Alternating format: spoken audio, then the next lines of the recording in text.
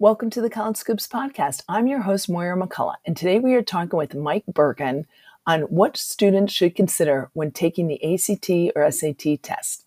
But very often looking at it as something different, say this is not an obstacle, this is an opportunity, this is a chance. And just changing the paradigm turns a big test, and I don't just mean the SAT or ACT, I mean a final or an audition or tryouts or a championship, like whatever it is, like this is a chance.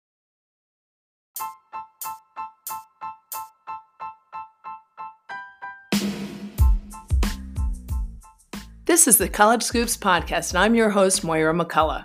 We focus on everything college related, from the admissions process to where to eat, stay, and explore on and around campuses. Our guests include founders, educators, authors, and experts in the college space. Join us as these experts share their knowledge, experiences, and lessons learned to help you have stress-free, informative, and tasty college journeys. Whether it's your first or last child going to college, or you're just interested in going to a college town for a game or meal, we've got you covered. If you haven't already, please subscribe to the College Scoops podcast to get the inside scoops on everything college related, and leave us a review. Thanks to all of our sponsors, partners, and the entire College Scoops Ambassador team for helping us bring valuable content to our community. If you would like to support College Scoops as a sponsor, please head over to Patreon at patreon.com/collegescoops and sign up as a sustaining listener, insider, or deluxe sponsor. We have exclusive benefits for our members and even a College Scoops care package.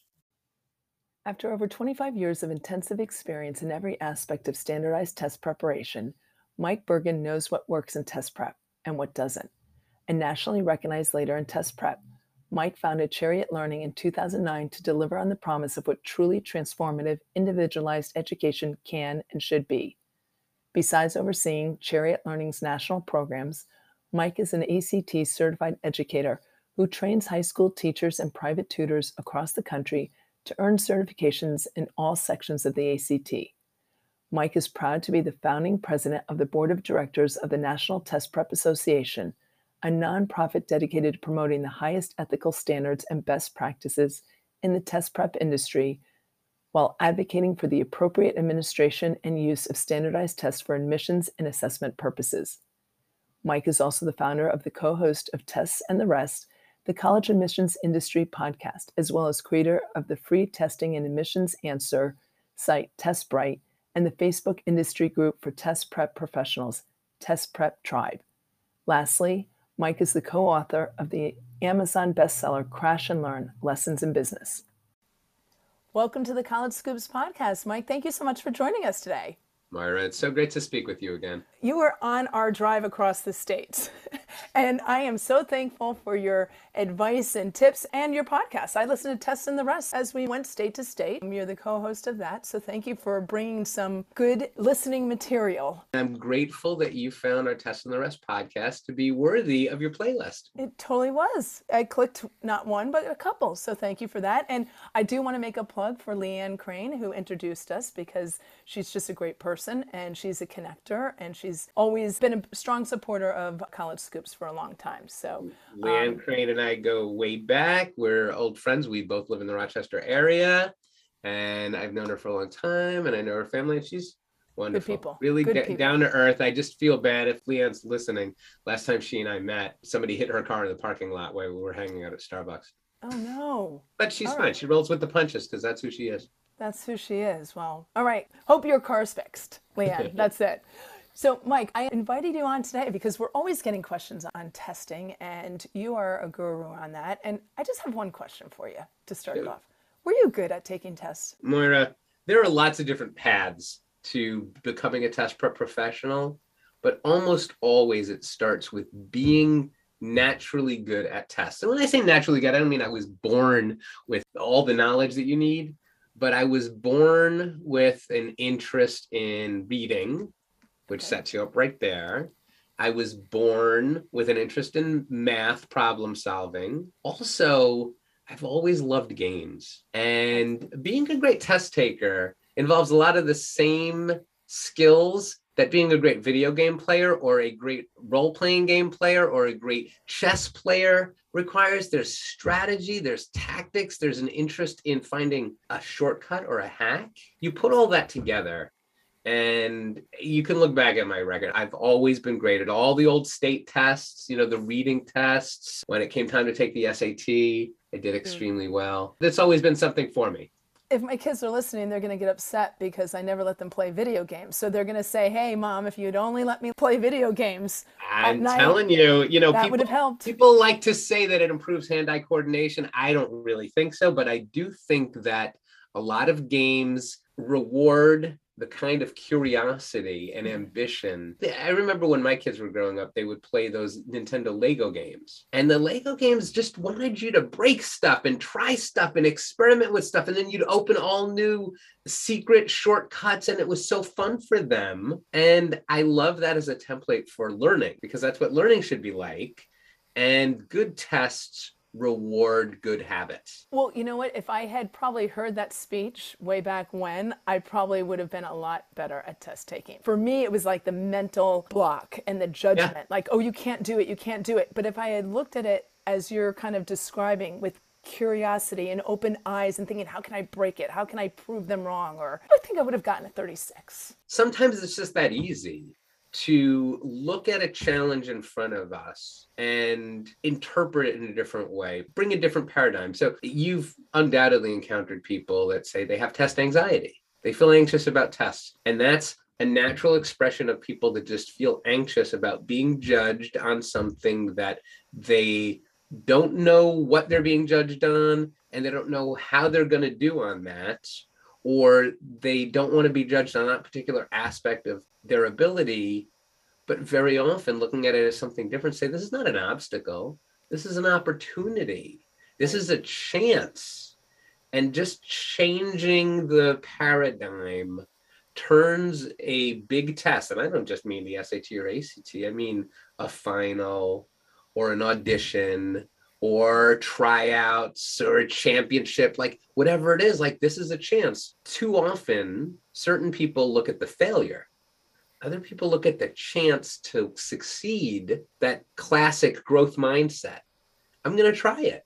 And if I don't win, I'll try to learn from my mistakes. But if I do win, look at what happens next. And that mindset really helps on high stakes exams of every kind. I mean, you're so enthusiastic. People can't see you, but they can hear that enthusiasm coming from you. So is that what your experience, and that's how you got into the tests? So that's, yes, I was never intimidated by tests. I always, just because of my interests, I was a big reader growing up. And I have no doubt you will agree with me that kids who read a lot growing up, they almost unlock an easy button that their peers that don't want to pick up books never access. It's just that constant expansion of knowledge and comprehension and vocabulary, which used to be a big deal on the SAT. Like, just because I was doing something that I really liked, it's kind of like if you're a runner, right? If you just run because you love running, well, you are naturally going to be in great shape. You're going to have phenomenal cardio. You're not going to have to work for it the way someone who doesn't run will have to work for it. And for high school and college and testing, reading skills are core to success. So because I was a reader, that opened up other academic interests, and that ultimately led. So yeah, when I took the test, I'm not going to say I was a natural, but I have always been very well suited to tests. Well, as you said, it was because of good habits. It's because of your curiosity, and that set the foundation for your ability to mentally have the right mindset going in, and the curiosity to kind of uncover answers and learn in an environment, whether it was a standardized test, whether it was an end-of-year assessment. As you said, it kind of sets you up for every stage of learning. That's right. So in terms of testing, when we talk about like high school, I know when my kids went to go take the test, I'm like, oh, bloody hell, I wish I could help you. I had the test anxiety. I was anxious for them. So not only am I anxious, I knew that I was anxious for myself, but it was like, how can I help you and support you and build that confidence that you can go in and at least set yourself up for success without setting yourself up for failure by walking in with the wrong mindset right from the get-go. How do you work with then students, and how do you help them just even walk in the door with that mindset? So it's such a big view of how do we help students do better on tests like the SAT and ACT? And it really depends on what we're talking about. If you're saying, how do I and other test prep professionals work with students? There's a number of areas in which we provide a template, resources, curriculum. So you have the academic resources, breaking down all the different reading skills, all the different grammar and writing skills, all the different math content and problem-solving strategies, all the different graphical literacy and background science knowledge and experimental design knowledge that students need to bring to tests like the SAT and ACT. And that's a piece of it. And breaking down the general content, but also the way the information is tested, right? Everybody comes to the SAT and ACT knowing how to read. Very few of them get perfect reading scores. So there's a gap, right? How are you supposed to read? What are the skills and strategies to engage with unfamiliar text, mostly nonfiction, across a variety of content areas, and quickly understand what the author wrote that to say, and then be able to answer questions based directly on what you just read while you can consult that text, right? Like, it sounds on the face of it really easy, and yet our kids struggle. And it's my job to show how to do that, to say, this is how it's done. This is the time that you're permitted. This is how you can move quickly and efficiently through this process in reading, and this process in writing and language, and this process in math, and combine lots of academic and technical skills to maximize your test score. We put all that together, right? You think about just the technical skills of managing your time, managing your focus, managing your comfort level and energy, like eating the right foods and getting the right amount of sleep. What we do in test prep, when we do it at the highest level, is akin to what all coaches do. Think about how a sports coach tries to map out for a student every step in the process for an athlete, every step in from the beginning of the season, what you need to do in the off season, what you're doing, how you're working up from the first practices to scrimmages to games to working towards the playoffs, hopefully a championship. And coaches will micromanage everything. They'll talk about the discrete skills that you need to practice in isolation, but then they'll talk about how you have to put that all together in actual games. And that's like when test prep will teach you all the different skills for all the different sections, but you've got to take full practice tests. It's so true. And I remember even specifically throughout my 3 kids going through it, giving the analogy to sports. It's so good for anyone who's been in that sport. It's like you may have been in the best conditioning for that particular, but there's other elements and factors that come into play on the day of. It's the temperature. It's the sleep the night before. I remember going in, I'm an open water swimmer. And I remember the night before a big open water swim, my daughter had a sports event I had to go to. I did not eat my normal pasta dinner, my red glass of wine. I did not eat that the night before. That next day, I had just had something little for dinner. That next day, I woke up and I was drained. I was zapped of all energy. I performed horribly. And I had worked so many months for that particular day, but it was the night before that I blew it from a nutrition standpoint. And that is such a perfect example, Mara, because imagine now we're talking instead about the SAT, and that your daughter had prepared for months. She did everything right. She had the natural ability. She had the lifetime of academic achievement. She had all the reading and grammar and math skills. She learned and practiced and took practice tests and was projecting to score a certain way.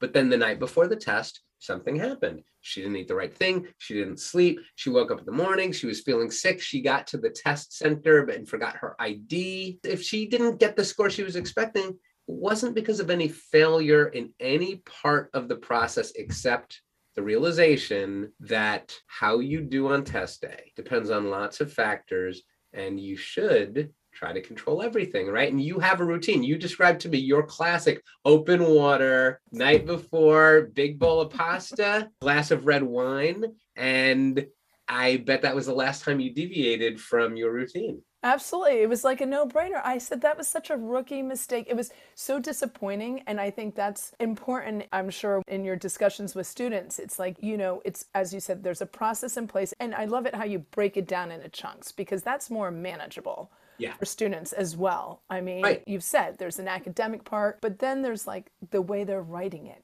and what they're inferring. And there's little tricks of the trade. Say a student is going to be a chess player. Obviously, you focus on all the moves and all the experience of all the different games, the great games that have been played, and you learn all that and you practice a lot. But then, in the practice of doing it over and over again, you learn certain tricks, certain ways that high-level chess players manage things that novices don't know, right? And it's not to say that there are tips and tricks to make you an elite chess player, but if you're elite in anything, you learned certain tips and tricks that are part of the domain of that task. The way you learn how to excel in a specific test, say, is often specific to the test and to you, how you learn it and you practice it, and then you integrate and make it part of your own approach. And that's another thing that people don't realize when we're talking about anything as basic as preparing for a test, learning a sport, an instrument,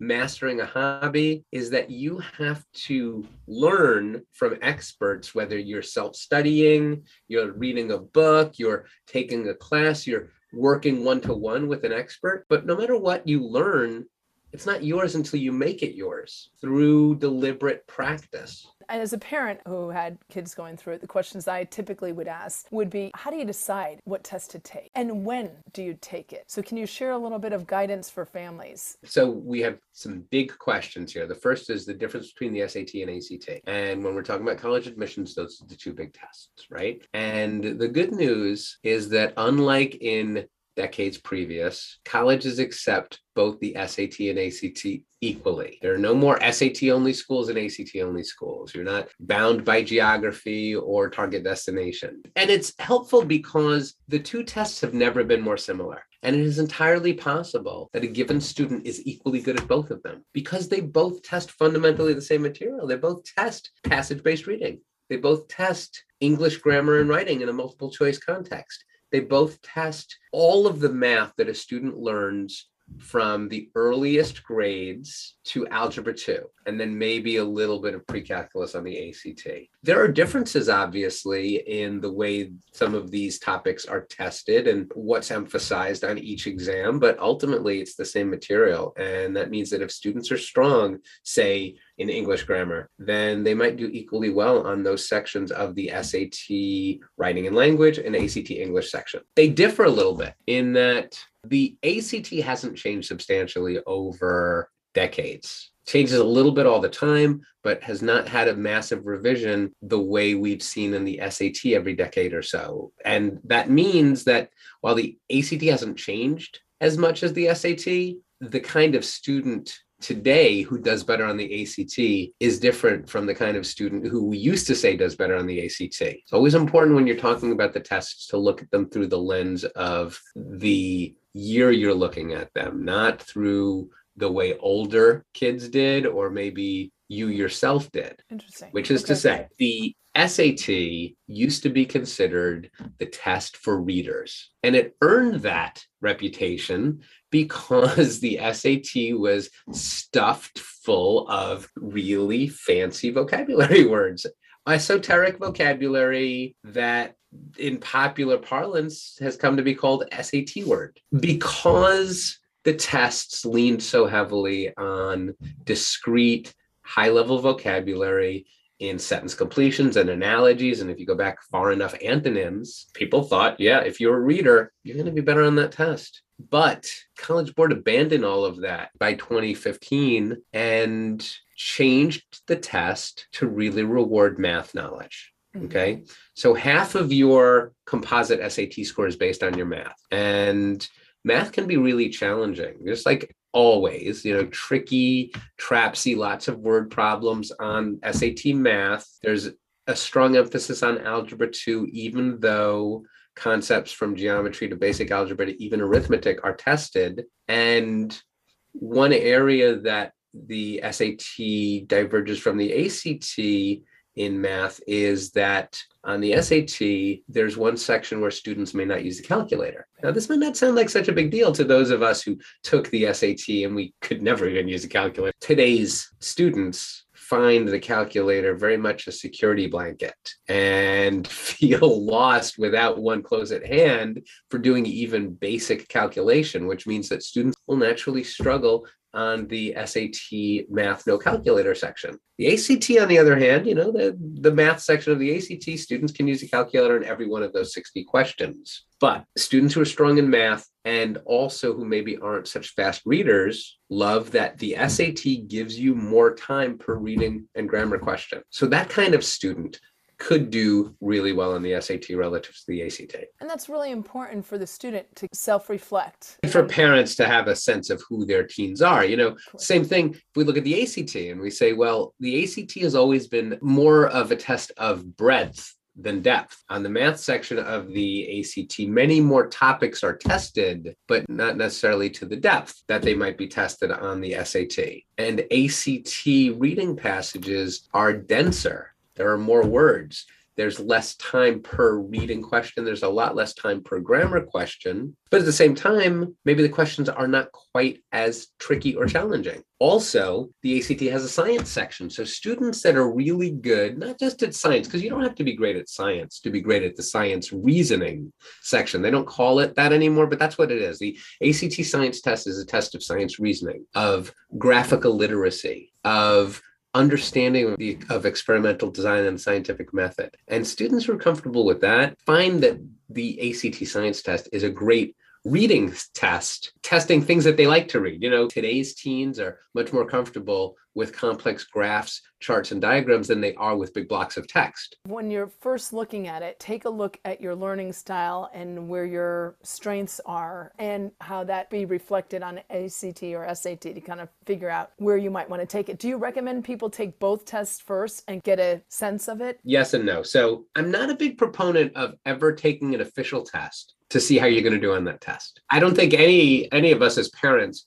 would sign our kids up to take the road test to see if they need to do driver's ed. No. When you say it like that, you're like, hell no. But it's funny because nobody does that with any other test. You don't say, well, don't study for the midterm. We'll figure out for the midterm how much you need to study for the final. Of course not. If there's a test, you prepare for it before you take it. And hopefully you don't have to take it again. So with the SAT and ACT, most people should know, don't realize, but should know that they have access to all kinds of high quality practice test opportunities. College Board releases for free 8 full length official ACTs on their website. You can download it, take it, you can use a College Board app, and you don't even have to calculate the score. The score will be calculated for you, and it'll hook into Khan Academy and then give you things to work on. All free, all available all to free, anyone. All on the College Board website. ACT releases every 3 years another free full-length ACT that you can take, and then you get that test booklet probably in your counselor's office. They have big stacks of these booklets for free. They have big stacks of free SATs for you to take, and both College Board and ACT release books that you could buy in a bookstore with 6 to 8 full-length exams, again, that you can take with answer keys, with written explanations, right? So students that want to take a good practice test have access to good practice tests that they can take, real, original, official tests, not third-party tests. You always take an official SAT, an official ACT.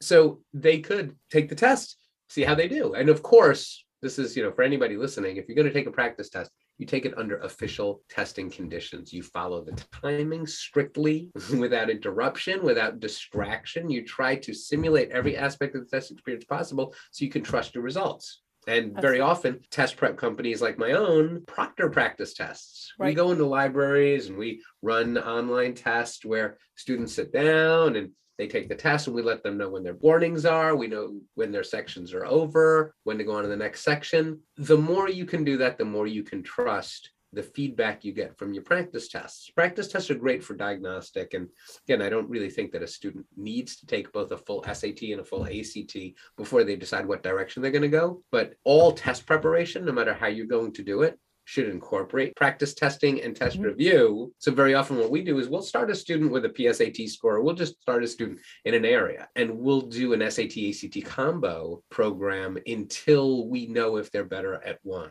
Or maybe they're going to take both, but at different intervals, we'll say, okay, now it's time to take an SAT, and we'll look at that SAT and we'll review it. And then we'll say, okay, now we've done this and it's time for you to take an ACT. There's no reason to make all the decisions up front, but there are lots of reasons to integrate testing into a comprehensive preparation program. If you're not taking practice tests, you're not really doing full test preparation. Right. So one, it is, as we just described in the sports analogy, it is essential. Training days for that particular event, which is that testing day. 100%. It's not just sports. If you were a piano teacher and you were preparing one of your students for a recital, but they refused to do anything but practice snippets of a piece, how would you know that they were ready to play the entire piece in front of people? Absolutely. You don't practice it until you get it right one time and you say, that's it. Now that I've done it one time, I'm always going to do it that way. You practice it until you can't get it wrong. You practice it until you're always getting the result that you want. So you've done that practice test, you've fine-tuned, okay, now I'm going to take one or the other. What's your take on how many times should students take it? And is there a time frame that you would suggest? Is like the fall harder than the spring or the August, September test? Like, is there any direction, advice that you can give students on that? Lots of advice to give on when to take it, but I want to address the last question first. There's absolutely no time of year when the test can be predicted to be easier or harder than another time. If that was known and predictable, then colleges would discount those scores. Now, this is not to say that a particular test, say the April ACT last year had a particularly difficult science section or particularly easy English section. That was not by design. That was just the fact that even though these exams represent the most carefully standardized and scrutinized and designed tests in human history, they're still created by human beings. And while they try to get every single test equivalent to every single other one in every measurable detail, not entirely possible. So sometimes, the English section will be a little easier, noticeably easier. The science section will be noticeably harder, but that's all on a test by test basis, which is why it's always good in planning to make sure you give yourself the lead time and the opportunity to test more than once if necessary. Very often when I talk to families, we look at a plan A and a plan B. This is your primary target, and if you have to test again, this is your secondary test. When I applied, it was 4-6 schools. Then it was 8 to 12 was the norm, 16, and now you hear these crazy numbers. So you take that and you reflect back too on the test process. It doesn't make sense. No one would say, go and take it 4 times. Taking the test 4 times officially seems like you are chasing gains that aren't coming. 1 to 3 times is a nice target for each one. There's no limit to the number of practice tests you need to take, but as far as that goes, and as far as when to take the test, a lot of students ascribe to their parents' paradigm of testing, which was that you take the test at the end of junior year, and then if you need to, you test again at the beginning of senior year. That works for a lot of students, especially students on the regular track that are finishing Algebra 2 in junior year, and maybe they don't have a lot going on in the spring, and somehow they can find the focus. However, most juniors that I know have a lot going on throughout junior year that comes to a head in spring, meaning that if you are a spring athlete, if you are an AP student, if you go to school during difficult times, like, I don't know, a global pandemic where material gets put off over and over and over again until teachers have to teach 6 months of content in the last 2 months of school, you're going to find that the spring of junior year is really busy. It doesn't even include considerations like spring break. Right. If you're in New York State, you also have a winter break and prom, which often, depending on the school, it's impossible for every school to avoid planning prom for the weekend of an SAT or ACT. There are lots of landmines in the calendar for the end of junior year, which is why I like families to look at the arc of junior year. There are a lot of reasons why rising juniors may consider preparing in the summer going into junior year and then testing as early as August SAT and September ACT, especially students that have finished Algebra 2 in sophomore year. That's something that's so important in terms of the planning aspect of it. When you lay it out like that, and you put those family obligations, this extracurricular obligations, to the extent that you can plan, and we all know that best plans are made to be broken, plan or two. So I always have plan B, plan C, because you have to expect the unexpected. You wake up all of a sudden you catch a cold or Yeah. you break a leg or something like that. Those are factors that have to come in. So to your point, take a look, sophomore, the beginning of the summer, you're starting the thinking process and Right. planning At the process. end of sophomore year, I have a lot of parents that call me, you would laugh. I have parents that call me in early 10th grade and they're like, is it too late to get started? And I say, no, it's too early to get started, but let's talk again in the spring, because the spring of 10th grade is a great time to, as you say, look out over the whole arc of the year and kind of project, okay, I know that you are a fall athlete. And that means that, based on around here, in upstate New York, school doesn't start until after Labor Day, which I know is crazy to other parts of the country, but that means that football and other fall sports start practicing in mid-August. Okay. Once that happens, your time isn't really your own. So if you were going to prepare, you'd have to prepare before that. But if you're, say, a fall athlete of any kind, then maybe you wait until the November SAT or you wait until October. But say you know that you're a spring athlete. Say you are a cross-country skier. Say you are in robotics, okay? Robotics season consumes you and you don't have time to do anything else. Look over the year. Block out the times. Think about realistically how good your team or your organization is. Are you guys going to playoffs? I can't tell you how many students I've seen derailed because their teams just did better in a sport and they were supposed to test, but now they're getting ready for the championship. They're going to states and parents are torn because they want their kids to succeed all the way, but they're ready to go on to the next part, right? No, it's so funny. You should be excited and so happy about that one achievement and excelling unexpectedly, but then it comes down to the planning. So that is something where not only students take a self-reflect, but also parents have their input in sharing the second set of eyes on the planning schedule. Also for the parent to be supportive and not derail the student based upon what they think might be the best timing for them. Putting that together and having a sense, and then your plan A, plan B. So maybe we look at it and we say, absolutely, we're going to target the August SAT. And if you don't get the score you need on the August SAT, we're going to register you just in case for the October SAT, which is, 6 weeks afterwards. By the time you get your scores, it's too late to register. So you want to register for it anyway as that backup. But that way, you don't have to wait 3 or 6 months to start over. You go right back into it. You just keep going and you're ready to try a second time.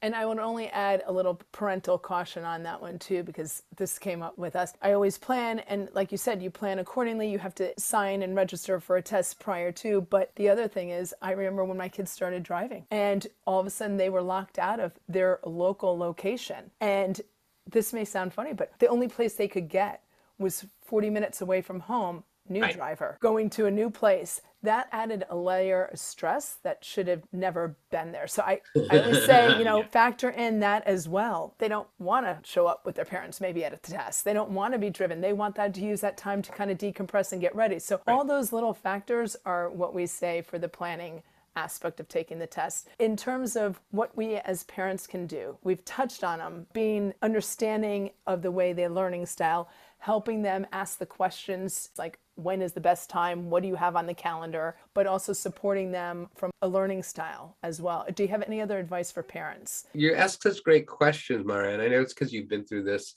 yourself and you are planful by nature and you recognize the importance of paying attention to the right details and implementing the right plan. And we as parents, we conspire for our kids' success. We can't succeed for them, but we can try to put all the pieces in play for them. And that is as basic as you say, recognizing how much freedom they need in the process, how much latitude they need.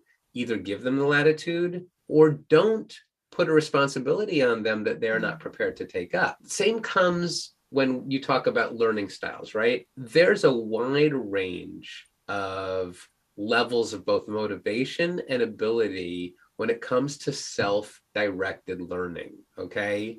And some students are incredible autodidacts. They can learn the most complicated academic subjects on their own. They just have a passion and a hunger for it, and they read the textbooks and they go online, they go onto YouTube. That's true, right? but that's not common. For the most part, the only time you're going to see students really do that is if they're, say, trying to unlock a new level in Fortnite or Call of Duty or learn something new in Minecraft, and then they are scholars. But when it comes to schoolwork, they need more active guidance. So it is a ritual. It's a tradition every year. Parents at the beginning of the year, they pick up these really big Barron's books or other third-party books for the APs, and they drop the 900-page book on the student's desk, and they say, I want you to start working on this early in the year. You keep up so that when you take your AP in the spring, you're already ready, right? And then they check in February, and there's just a layer of dust on that book that's never been touched. And the same thing goes for testing. Parents contact me all the time. Oh, I bought the official SAT study guide. I got the book. Like, has the book been cracked yet? No. It's just there mocking us. I'm just laughing because I did that once. Yeah. And I looked at it, and both my son and I looked at each other, and we started laughing. We're like, I'll return it. Look, totally natural. And it's not to say don't return it, but realize that if your teen is not a self-motivated learner and motivated to learn this, then your teen's not going to do it. The SAT and ACT are the kind of challenges that students that want to learn on their own have never had more access to better, higher quality practice material and resources. And the world is full of students every year. When I say full, I mean, there's not that many who earn perfect scores, but I would guess that at least half of all the perfect scorers in any given year, they did it themselves. And you can't say that for anything else. You can't say that for Olympic medals. You can't say that for, people that get record deals, right? Like usually it takes a lot of support to do anything at such an elite level, but there are a lot of kids that break through and they work together. So if you know that your student is that way, give them the motivation, give them resources if they need those resources to pursue what they need to do, and just support them as they self-study their way. But if your teen is not a self-studier, then think about, how does your teen learn best? Does your teen learn well in a group setting? Does your teen need someone one-to-one? Does your teen have a learning disability, learning difference that very often I talk to parents, the kids are phenomenal scholars, but they process more slowly. Can't throw a student like that into a group setting because that student will always feel left behind. And considering that students get accommodations on the tests, then students should prepare with their accommodations. Be realistic about your teen. Also be realistic about the level of motivation that your teen has, okay? There are lots of parents that want their teens to be star athletes, want their teens to get amazing grades, want their teens to be wonderful performers. If their teens are not wired that way, you can't want it for them. You cannot turn a student that has no interest in basketball into a star basketball player. You just can't do it. Why would you do it? If your child has no desire to test or improve on an exam like the SAT or ACT, do not waste your time or resources. It's such good advice because I think that's the hardest part during the whole college process. At various different stages, we're going to be presented, the parents, with different opportunities that they see as opportunities for their students, but really that their student has different ideas. And it's a conversation. And I think that's the biggest thing I would say as a parent, keeping that line of communication open with your student, because you learn a lot. They learn a lot about themselves going through this process and what they like and don't like, what they're good at and not good at, or don't have an interest in. There's so much money that you could waste and schools that you could attend that are not the right schools for that particular learner. So just take a step back and reflect. And you and I are both parents. We've both seen it. Everyone wants the best for their kids, but at the end of the day, mental health is huge. Right. So that's really big. This concept of mental health is critical because while we don't recognize it, or maybe we pay lip service to it, not every parent is really invested in putting a child's mental health first, and that the college admissions process means so many things to so many people. And honestly, this is a part of life that attracts so much passion and excitement. And we all think back to our college days, and either we want our kids to relive them, or we want our kids to exceed them, or we want our kids to have opportunities we never had. And everybody brings different visions to what this should be like. But at the end of the day, the journey belongs to each individual applicant. and should reflect that person's best self and best future. So authenticity in this process is critical, because the last thing you want is to try to mold your teen into someone he or she is not, because all that does is prepare your teen for a future that is not right for him or her. So you say it so nicely. I said bring baggage. You're like, bring a different vision. I love it, Mike. We could have so many more conversations. I have 2 last questions for you. What do you wish you knew before attending college? Oh, wow. I knew so little, Maura. I was ignorant. I was completely ignorant. I was like, in my nuclear family, I was practically a first gen, in that my mother never went to college. My dad went to college, but was drafted before he got his degree, like, because he was a terrible student and he didn't take enough classes and he got drafted out and never finished. Even though I went to high school and, everybody was applying to elite schools and I applied and got into Ivy League schools, I had no idea. I didn't know a single thing, and my family didn't know a single thing about this process. And so I wound up not going to an Ivy League school because we realized that no matter how much scholarship I got, I couldn't afford it. Mm-hmm. And I went to a safety school. I went to SUNY Stony Brook. Turned out to be a great school for me. At least, it was great in that I met phenomenal people, including my wife. But I didn't even know what I was supposed to do at college. I didn't know how college was different from high school. I just kept getting good grades, but I didn't know what I was doing. So I wish I knew what college could have really been for me. College could have really been a chance for me to explore my future in a more serious way. If I knew what I wanted to do when I graduated, I should have found ways to do that while I was in college. I should have been setting up my next step. And I hope that today's teens understand that college is not high school plus. Right. College is the next step in an evolution towards independence, productivity, and hopefully happiness. Oh, it's so true. And that's the other way that we connected. I remember now. Stony Brook. I used to live there, and I swam with the Stony Brook Seawolves. The Stony Brook Seawolves. I love it. The proud Seawolves. The proud Seawolves. They have a brand new pool I have yet to swim in, but I will get there. That will be another adventure for me.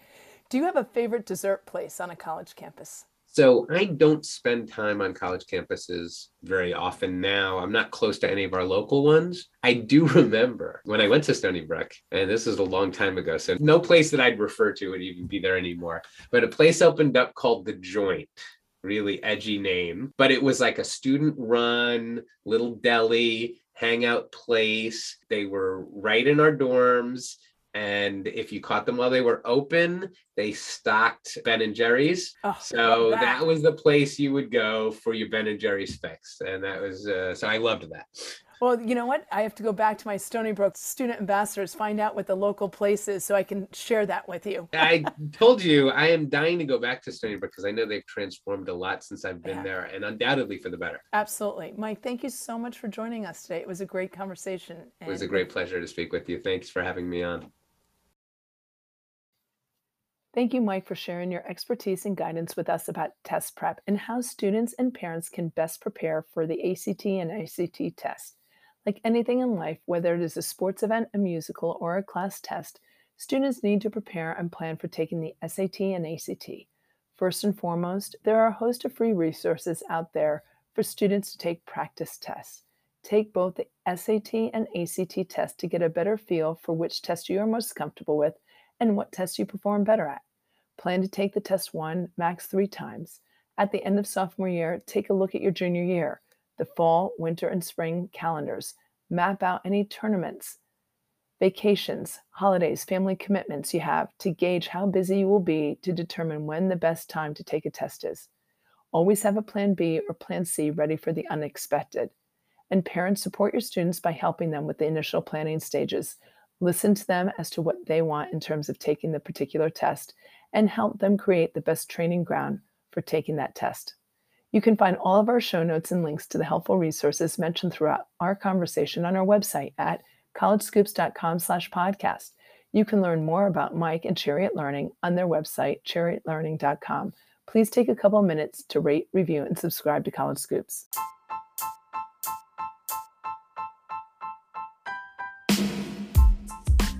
Thank you for listening to our College Scoops podcast. Our entire College Scoops team strives to make the college journey a little bit easier, less stressful, fun, and tasty by sharing all the inside scoops we have curated along the way.